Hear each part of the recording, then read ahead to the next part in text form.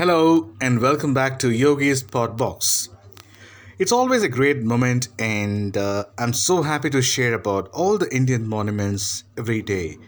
In my episodes, of course, a few days I've been busy not doing that, but still, here is a moment to share with you again. Indian monuments, the marvels and mysteries.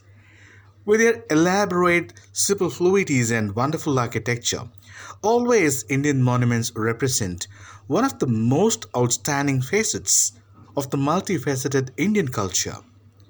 An architectural fleet in itself, each Indian monument is a remarkably splendid sample of unbelievable artistry, covering a sense of mystery, deception, and of course, romance. Be it the marvel in white marble and the spellbinding Taj Mahal, for instance, or the red stone splendor, the magnificent red fort, or the magnificence of temple art of Khajuraho, Konark, and Hampi, there is always some evidence and the master craftsmanship and elegance that brings to the forefront the splendor of the bygone era. Monuments are witnesses of India's past, the beautiful past of India. The monuments of India are also the guardian pillars of India's cultural heritage. Not to forget the heritage and culture. We are bound with so much of culture and heritage, ethics, ethos, and beliefs, and whatnot. We have so much.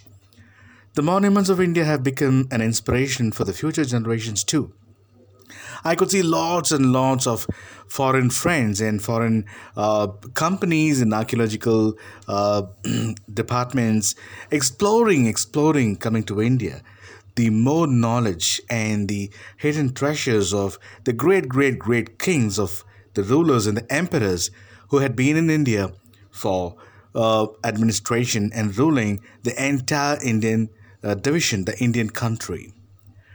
Well, the list goes on, and I would start something in a nutshell. I would have a glimpse of all the fantastic monuments and mysteries once again. Let me start with the Buland Darwaza. I think I've already told you about this. Buland Darwaza, or the Loft Gateway, that was built by the great Mughal Emperor Akbar.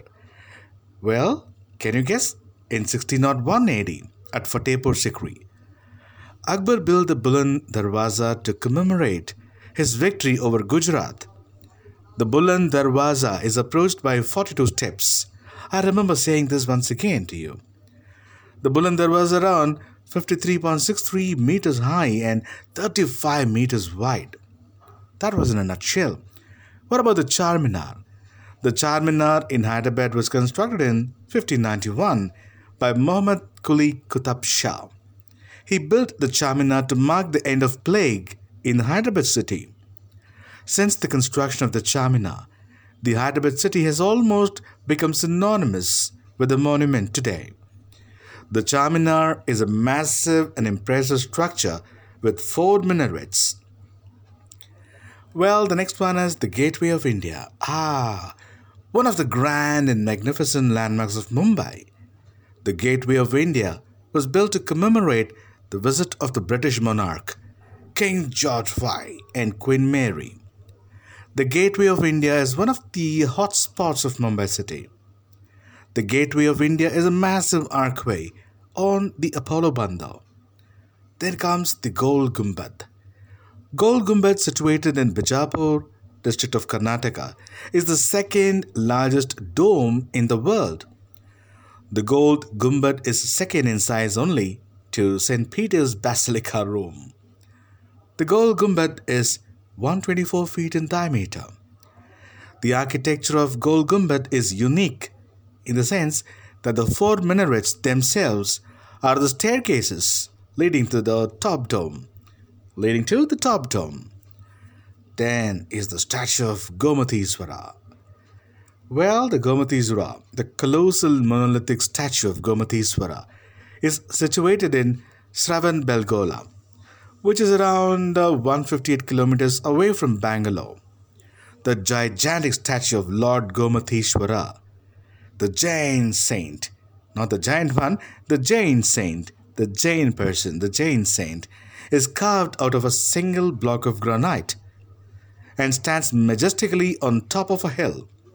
For centuries, Shravanabelagola or the Shravanbelgola has remained a great Jain center, and thousands of pilgrims flock to see the magnificent, gigantic statue of the Jain saint, Lord Gomateshwara.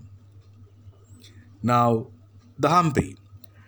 Hampi was the capital of Vijayanagar Empire, the last great Hindu kingdom. Under the Vijayanagara rulers, Hampi grew fabulously. The princes of Vijayanagar built numerous Dravidian temples and palaces. The records of foreign travelers between 14th and 16th century bear testimony to the grandeur of Hampi. Well, the Humayun tomb.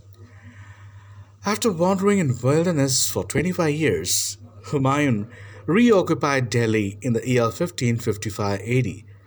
But he was not destined to rule any longer and died barely 6 months after 6 months, I guess, of his arrival, I guess, from a fall in his library.